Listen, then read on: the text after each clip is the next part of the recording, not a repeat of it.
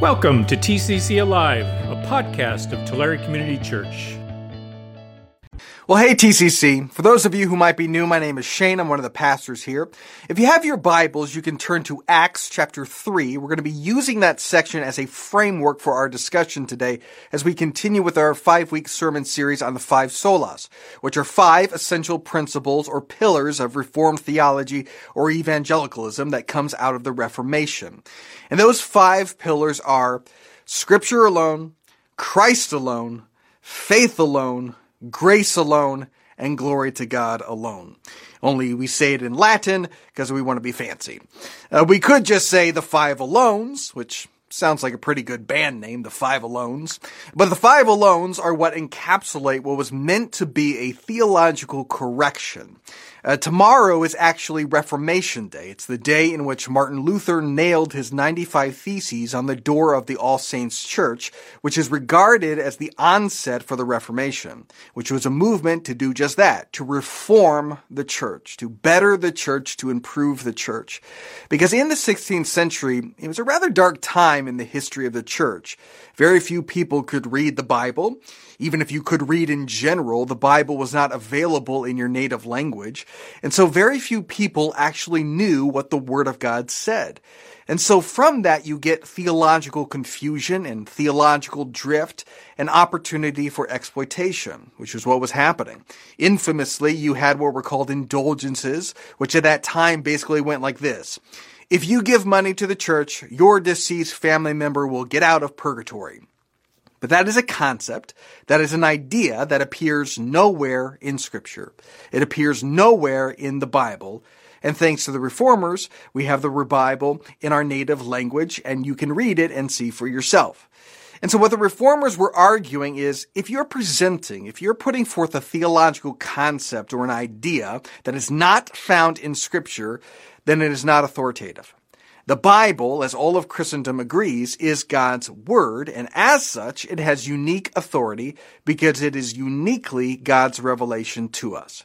Last week, we looked at that first sola, which was sola scriptura, which is the idea that Scripture alone has theological authority. It is God's Word to us. It is God revealing Himself to us, and the Bible is sufficient. It gives us everything that we need to know for salvation and righteousness. Now, if we believe that about the Bible, that the Bible is the Word of God, then a central question in Christianity is going to be, what does the Bible say about Christ Jesus? And what we see in Scripture is solus Christus, Christ alone, which is what we'll be looking at today. So listen carefully, pay attention to what the Scriptures declare about Jesus of Nazareth, what His followers, what the witnesses of Him proclaim about Him. And hear these words from Acts, starting in chapter 3. This is a lengthy section, but I think it's very worthwhile. Acts chapter 3, beginning in verse 1. One day, Peter and John were going up to the temple at the time of prayer, at 3 p.m. Now a man who was lame from birth was being carried to the temple gate called Beautiful, where he was put every day to beg from those going into the temple courts. When he saw Peter and John about to enter, he asked them for money. Peter looked straight at him, as did John. Then Peter said, "Look at us." So the man gave them his attention, expecting to get something from them. Then Peter said, "Silver or gold I do not have, but what I do have I give you. In the name of Jesus Christ of Nazareth, walk." Taking him by the right hand, he helped him up, and instantly the man's feet and ankles became strong. He jumped to his feet and began to walk. Then he went with them into the temple courts, walking and jumping and praising God. When all the people saw him walking and praising God, they recognized him as the same man who used to sit begging at the temple gate called Beautiful, and they were filled with wonder and amazement at what had happened to him.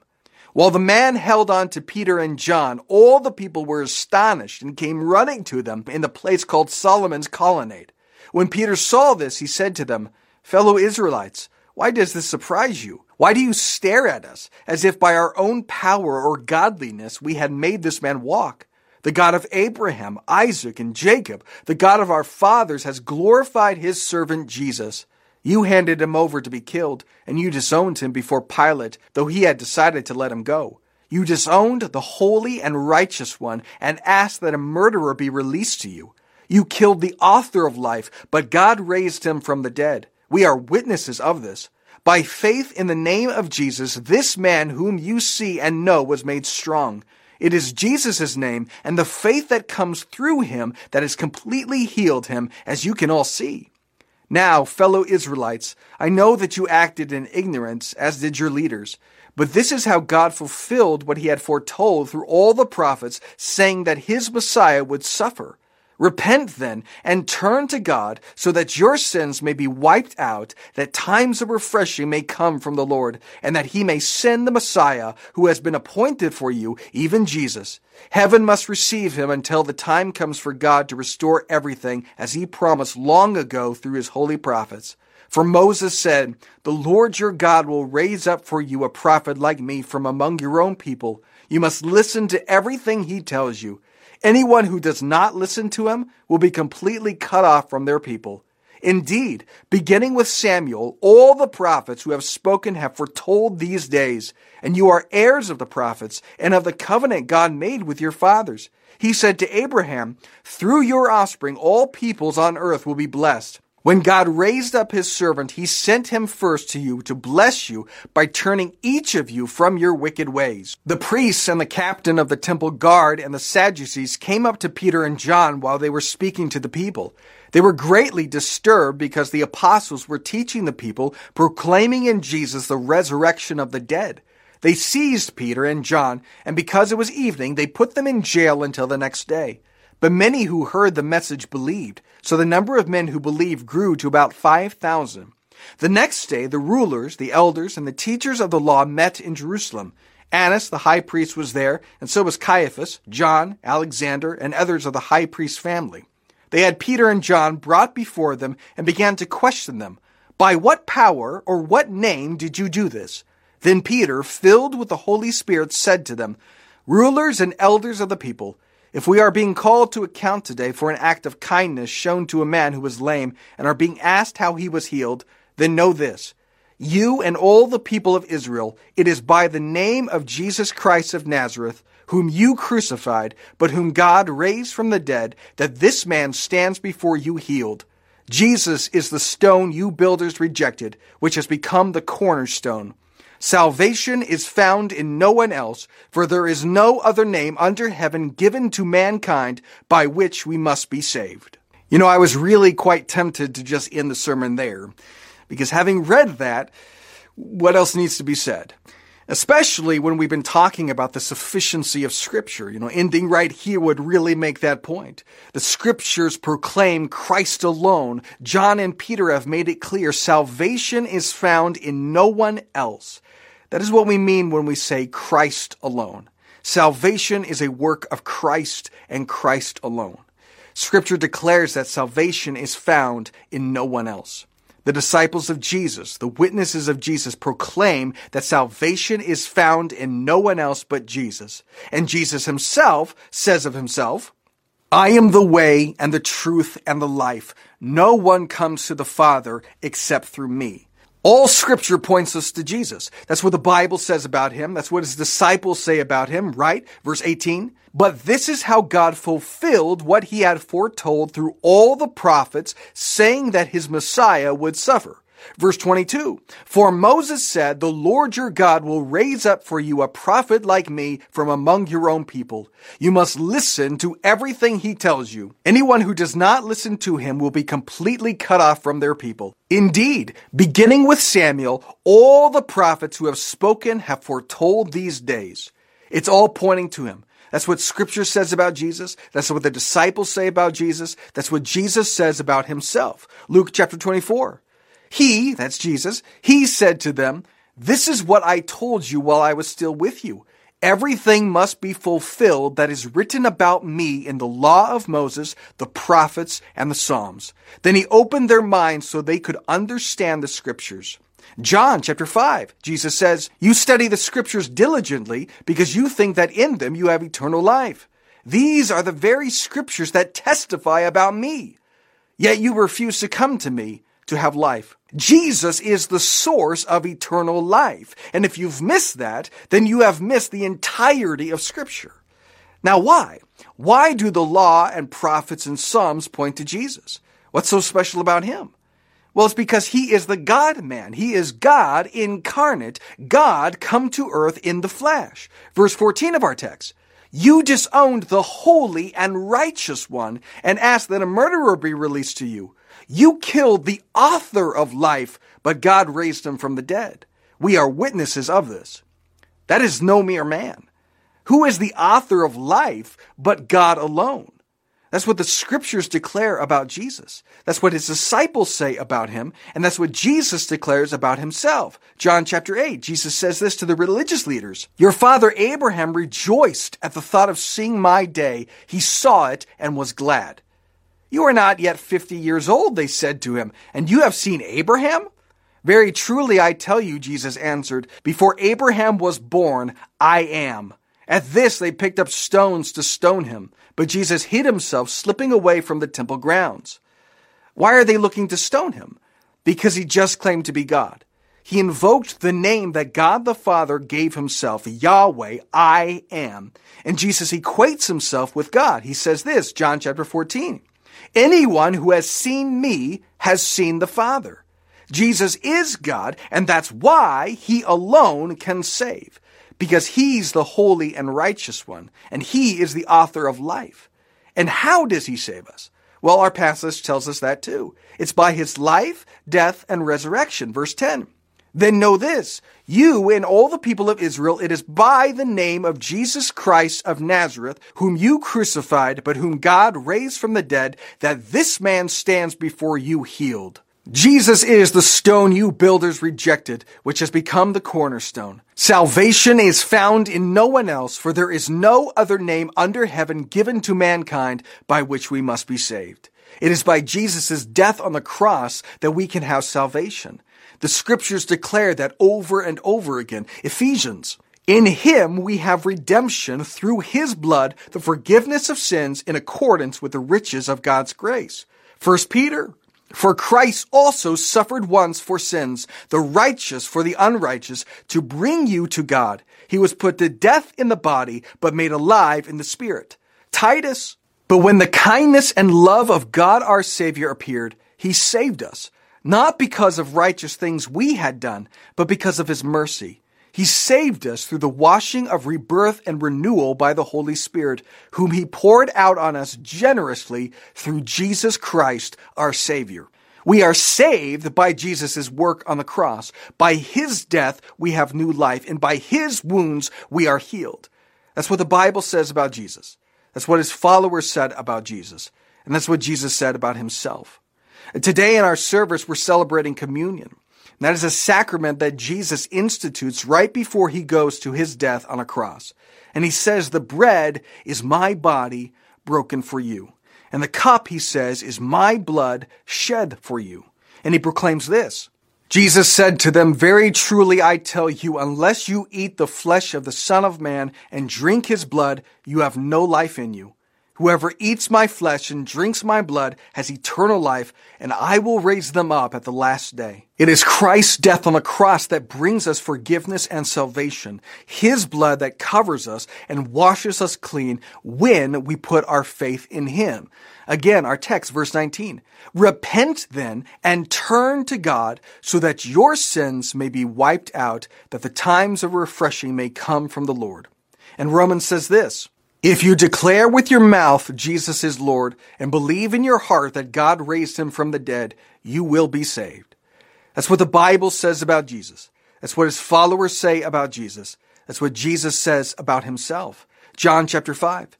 Very truly I tell you, whoever hears my word and believes him who sent me has eternal life and will not be judged, but has crossed over from death to life. All of Scripture points to him, for he alone is the God-man. He alone is the righteous one. He alone is the author of life. And it is by his body and his blood that our sin is paid for. And it is by his death on the cross and his resurrection that brings eternal life to us. It is Christ alone. That is what the Scriptures say about him. That's what the disciples said about him. That's what Jesus says about himself. That's the doctrine. But why does it matter? Is it just good, sound doctrine that good Christians should know? Does the doctrine of Christ alone have any appreciable effect on your life? Well, you could say, well, good teaching keeps us from bad teaching. And C.S. Lewis once said, good philosophy must exist if for no other reason, because bad philosophy must be answered. And yes, good doctrine must exist because bad doctrine must be answered. Christ alone is a doctrine that is incompatible with others. And the exclusivity of Christ alone does bother people. So they say, no, Christ is not the only way. Christ is just a way. And there are many paths to God, and they're all equally valid. But we just looked at a whole bunch of scripture, and that's not what it said, is it? And if exclusivity is what bothers you, well, you can't get past that, because that's the nature of truth.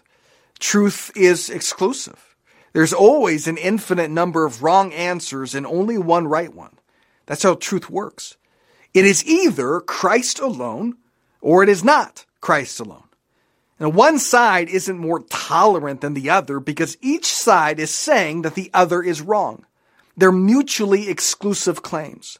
And so the only question is, which one is true? Good doctrine does keep us from bad doctrine. Good doctrine must exist if for no other reason than bad doctrine must be answered. But that is not the only reason. In fact, in a strange way, Christ alone is an idea that brings unity, even with strong theological disagreement. The Reformation was meant to reform the Catholic Church, and in many ways it did, but clearly and tragically, the biggest result of it was a separation. And I have strong theological differences and doctrinal disagreement with the Catholic Church. I do. I think they're wrong about many things. But I have no doubt that many, many Catholics are our brothers and sisters in Christ, and we will rejoice with them in heaven, because what is essential for salvation is Christ alone. We can have unity and peace even with different denominations and doctrinal disagreement because it is Christ alone.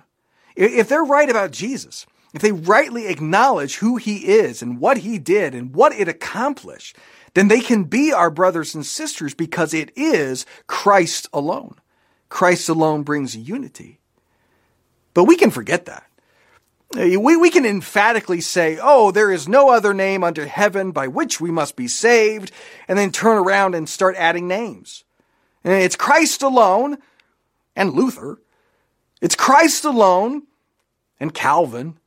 It's Christ alone and secondary theological doctrine that we must believe in order to be saved. No, it's Christ alone. So Christ alone is important to shield us from bad doctrine, but it also clarifies and produces an order of what is essential for salvation. And by doing so, it leads us to unity. The doctrinal truth of Christ alone protects, it unifies, but it also transforms us. This is not just doctrine that we're supposed to know to be good Christians. Christ alone is a truth statement that tangibly, powerfully affects our lives.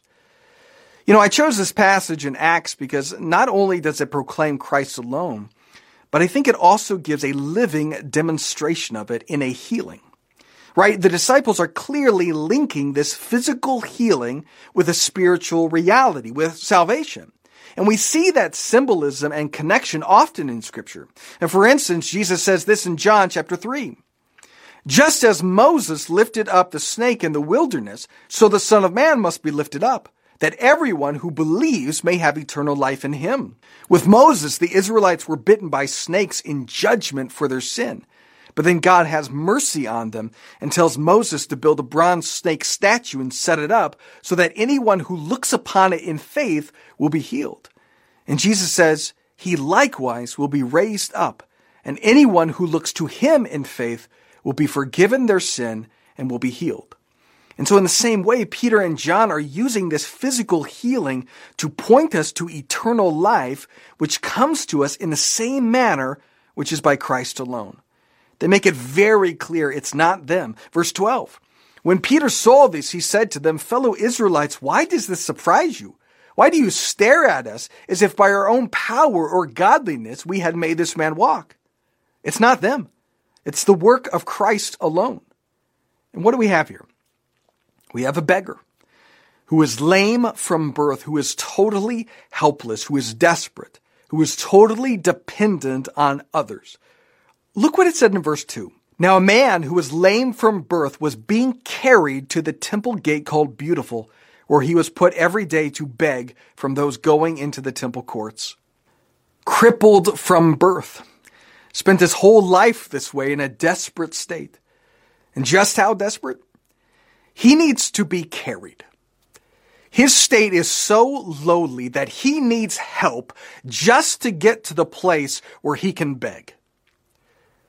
Do you see yourself in that? You may not like to. It might be wounding to your pride or your self-esteem.